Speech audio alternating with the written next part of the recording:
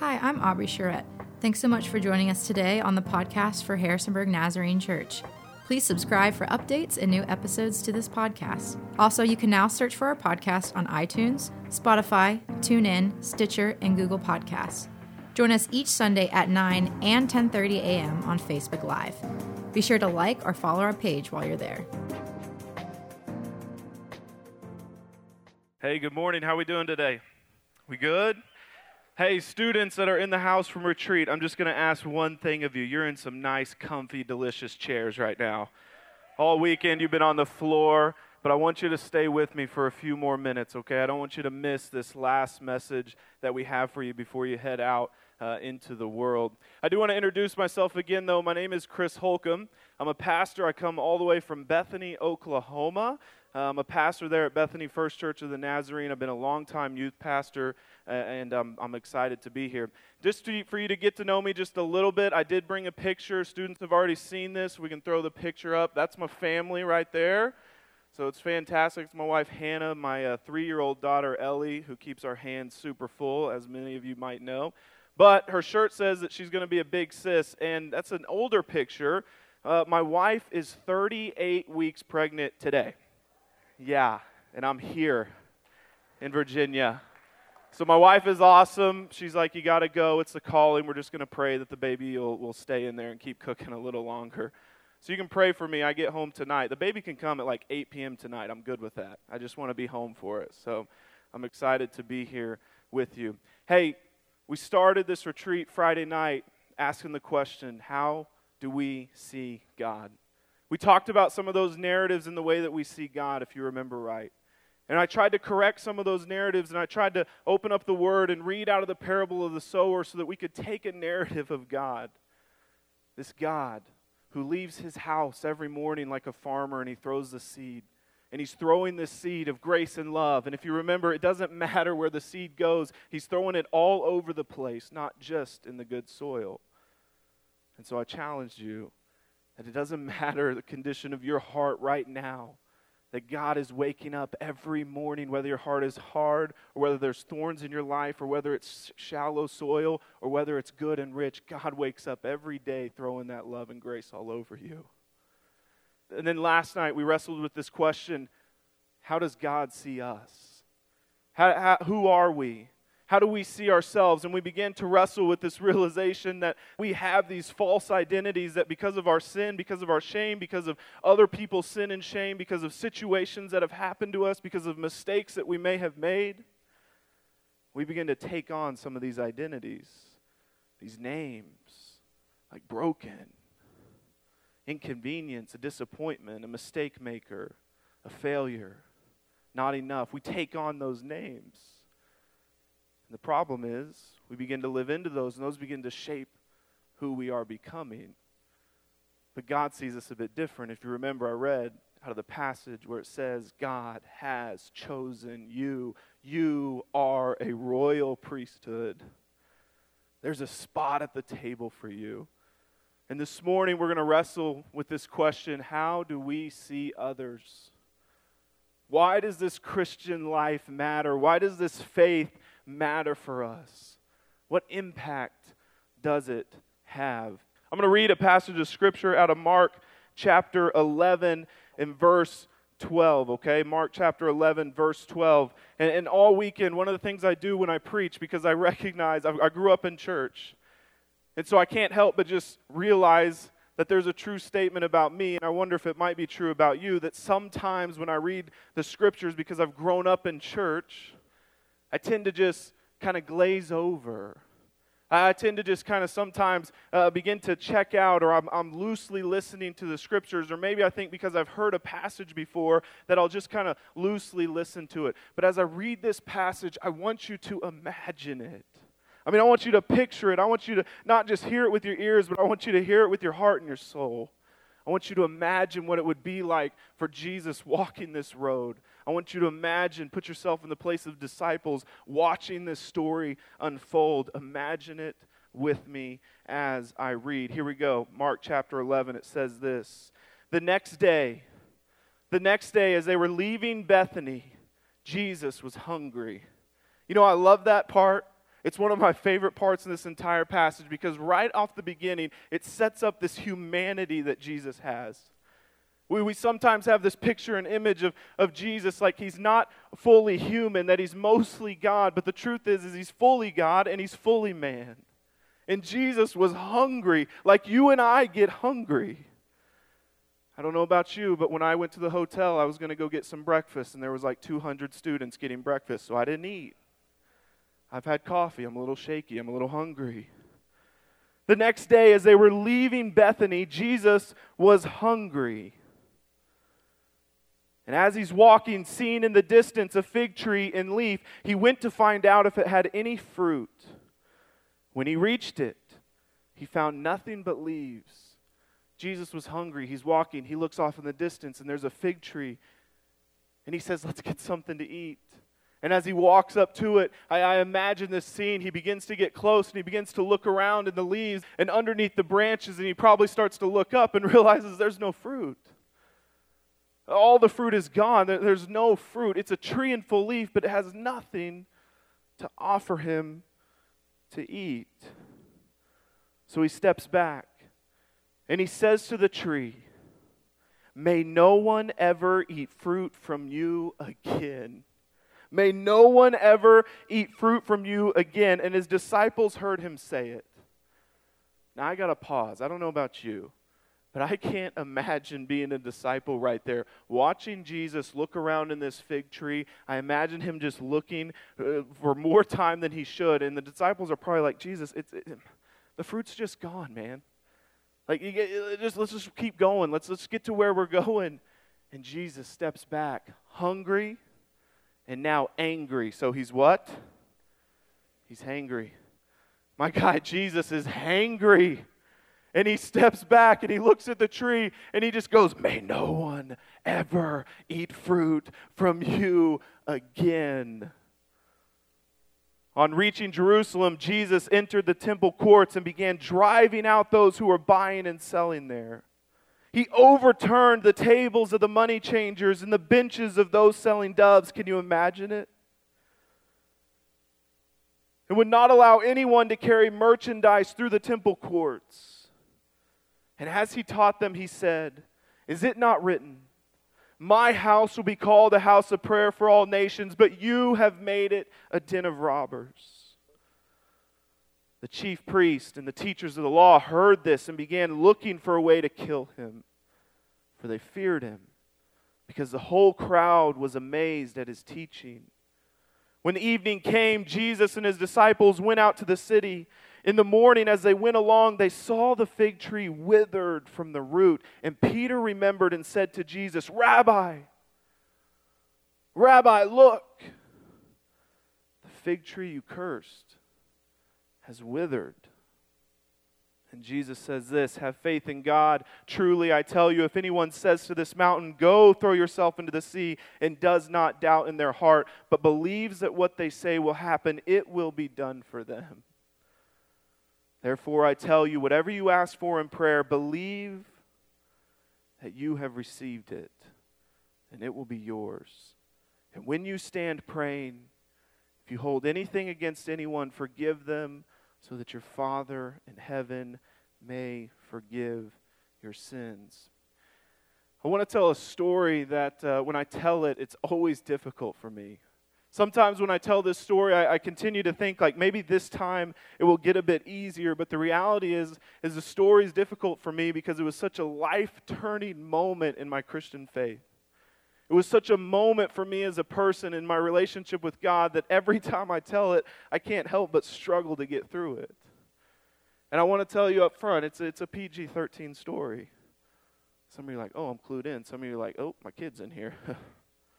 It's a PG-13 story, but I got to share it with you from my heart because it's so radically transformed my life. I grew up in a pretty big high school. We had a graduating class of 600. My senior year, I was a student leader. I played football.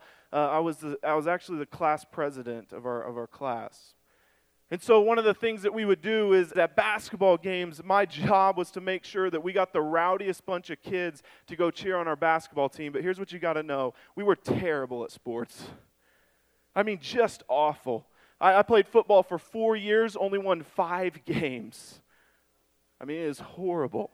Our basketball team wasn't much better, but that didn't matter. Our job was to go and support our team and to have a lot of fun as a student body. And it was kind of interesting because that year in 2007 in the state of Oklahoma, the Yukon Millers got voted the 5th hardest place to play out of any high school in 6A basketball. And yet we lost almost every game. I was fascinated by that. But our student section was wild. We called ourselves the Dog Pound. And it was awesome. And so one of the things that we would do is we would do a theme for every home game. And this particular home game, me and several of our student leaders decided that we were going to paint up on our backs. And we spelled out the word, "Who cares?" And so it's kind of a silly thing. You might be like, what? That's weird. But when they would introduce the opposing team, we would turn our backs like this, and they would be like, "Number 9, starting forward, so-and-so," and our whole crowd would go, "Who cares?" We got them good. And then when they would shoot free throws, we would turn around and it would spell, "Who cares?" And they'd make it, and we'd yell, "Who cares?" It was a fun little thing. It used to be cool. Halftime of that game rolls around. And I got to tell you, I have this kid. His name's Cody. And Cody and I grew up together, but we were just like school friends. We weren't friends that hung out outside of school. Cody had a different life than me. He didn't go to church. Church was never a big part of his family. His parents were divorced at a young age. His dad was an alcoholic. And Cody and I became friends, but just at school. And so I would get to know Cody. And when I would go to youth group, I would sit in church, and youth pastors would say things like this to me. And they'd go, "Hey, when I pray, I want you to pray a name out loud of someone you want to invite to church." Ever done that? And so every time something like that would happen, I would always whisper, "Cody." Cody was our starting middle linebacker for the Yukon Millers. Cody was getting recruited to go Division I college football. He was just a great athlete. He was the guy, all the girls loved him. He was super cool. He was the most popular kid at school. And halftime of that game, we're standing there. We spell "Who cares?" And there's many people going and coming from the concession stand. And all of a sudden, a voice from behind me, he says, "Hey, Chris, turn around, all you guys, turn around. You guys spell the word whores." And in this moment, I couldn't really process it. It was like this moment of chaos, and all of a sudden, without much thinking, we turned around, we turned our backs to realize that the C and the A and "Who cares" had gone up to the concession stand. And this moment was so quick, it happened so fast. The opposing team, their cheerleaders were doing a halftime routine. And as we turned around, I think we were only turned around for maybe 3 or 4 seconds before I turned back. And you know that moment when you know you're in trouble? That moment where it just starts to sink in, your heart starts to pound, you start to realize, like, man, this isn't good. I began to start looking around, and I began to look like, man, maybe no one saw. Maybe no one saw what happened. About 3 or 4 minutes goes by, and my principal, I see him come walking toward us. And he looks at me, and he goes, "Chris, all you guys, come on." Student body section, ooh. I go up, and I'm talking to the principal, and a mom comes up wearing an Edmund Huskies cheerleader sweatshirt. She tears in her eyes. And she takes a digital camera, and she hands it to the principal, and the principal hands the camera to me as the leader, and he goes, "Chris, not you." And there in the background was the word as clear as day while she was trying to take a picture of her daughter. Principal said to us, he said, "I want to see you Monday morning first thing in my office." So I went home the whole week and I talked to my parents about it. I didn't know what was going to happen. I show up on Monday. I'm walking through the halls and I'm headed to the principal's office just pretty much in shame. And one of the first people I encounter is my buddy Cody. And Cody comes running up to me. And he's like, "Chris," he goes, "man, What happened at the game? That was crazy. And I go, yeah, Cody, it was. He goes, it was awesome. He goes, I can't believe you did that. He said, you know what? All these years, I thought you and I were so different.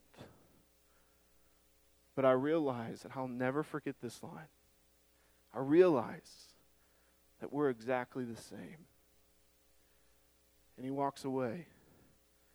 And everything within me as a senior in high school, processing that conversation, I wanted to scream out, we're not the same. We're not, Cody. Man, I don't do the things that you do. I don't go the places that you go. We're not the same. Man, I go to church every single week. I'm in small groups. I've been to camp. I've given my life to Christ. Like you and I, we're so different. How can you not see that? You know what I started to realize?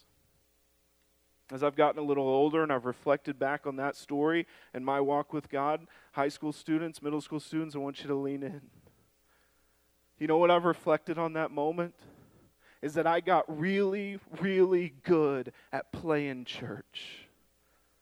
Oh my, I got really, really good at playing church.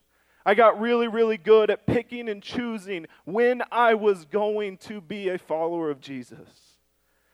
I began to wear my faith like a jacket. I began to wear the gospel like a jacket. I could put it on Sunday mornings, and I could get it straightened, ironed, and I could show up to church, and I could show up to Sunday school, and I could do those things.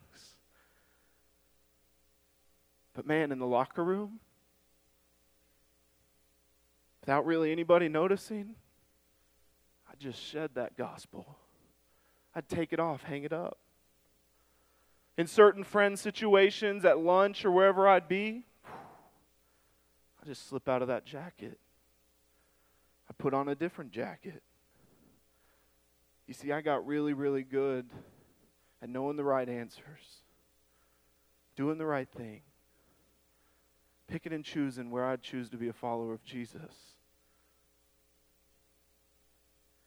When I go back to this passage, I can't help but think of Jesus, who was a bit hungry, who had a need. And when he looked off in the distance, he saw a tree in full leaf. And what you got to know about a fig tree is that the fruit comes first. A fig tree, it's a little bit different. It's a little bit odd. The fruit comes first on a fig tree, and then the leaves come over it. And so when he looked at that and he saw that it was in full leaf, Jesus would have had this understanding that there would probably have been some fruit on it because the fruit comes first.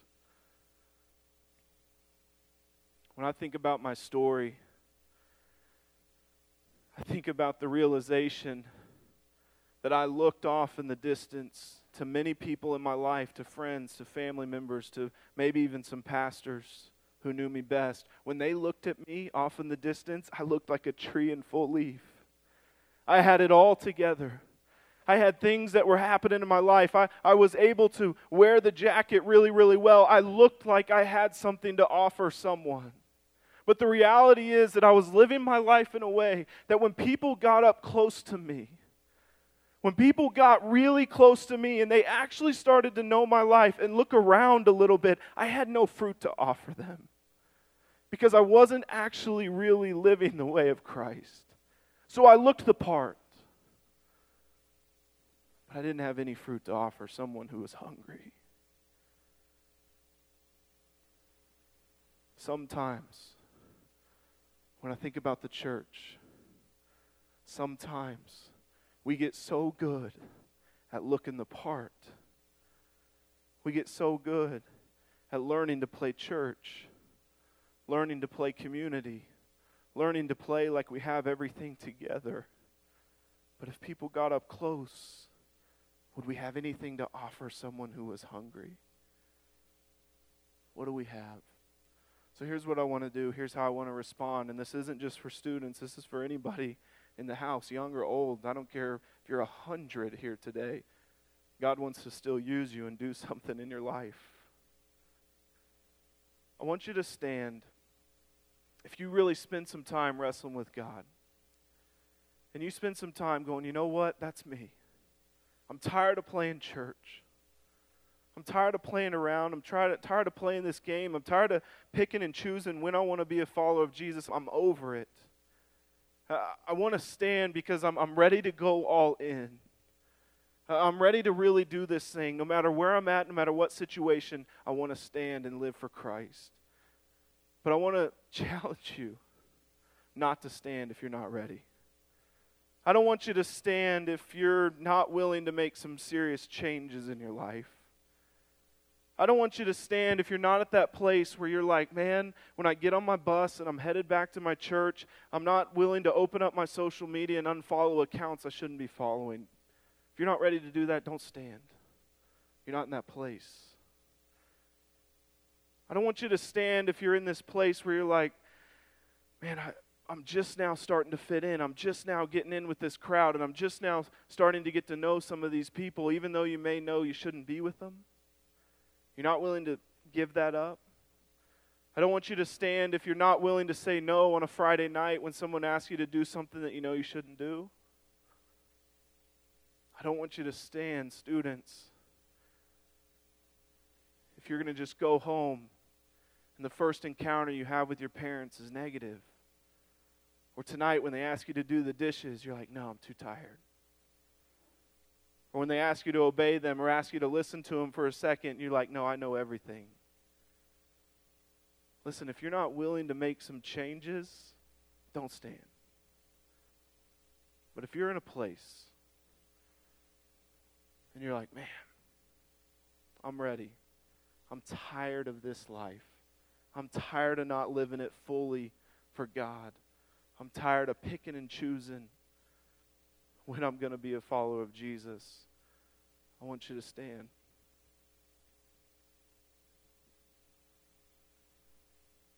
This isn't an emotional decision. It's a choice.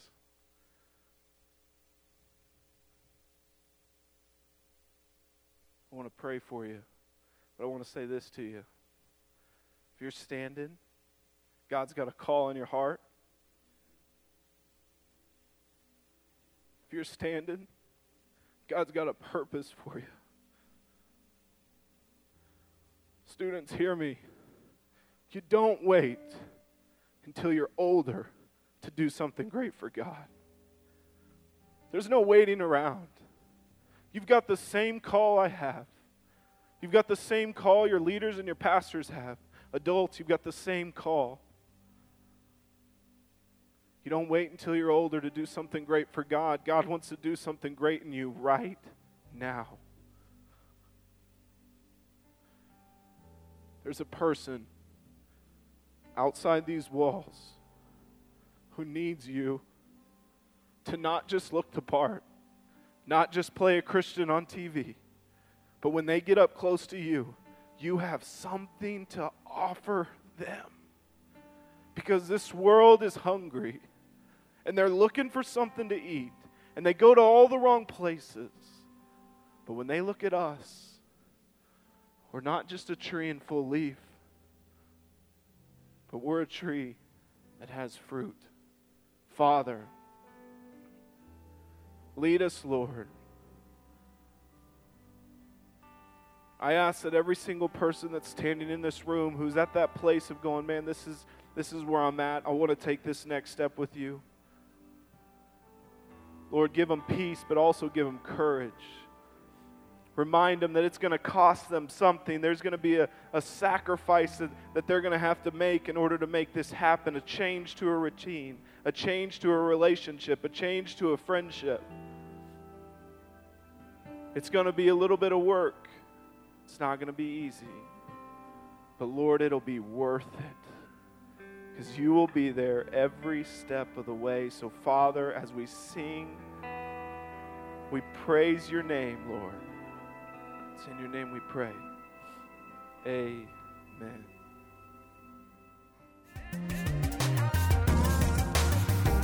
Thank you again so much for listening today. Email us at info@abeaconofhope.org for any questions about our church. We have 2 gatherings every Sunday morning at 9 a.m. and 10:30 a.m., and a third gathering at 11:45 in Spanish. Celebrate Recovery also meets here each and every Monday night at 6 p.m. We're at 1871 Boyers Road in Rockingham, Virginia, and we would love for you to join us. As soon as you're finished listening today, please subscribe to this channel for updates and new episodes.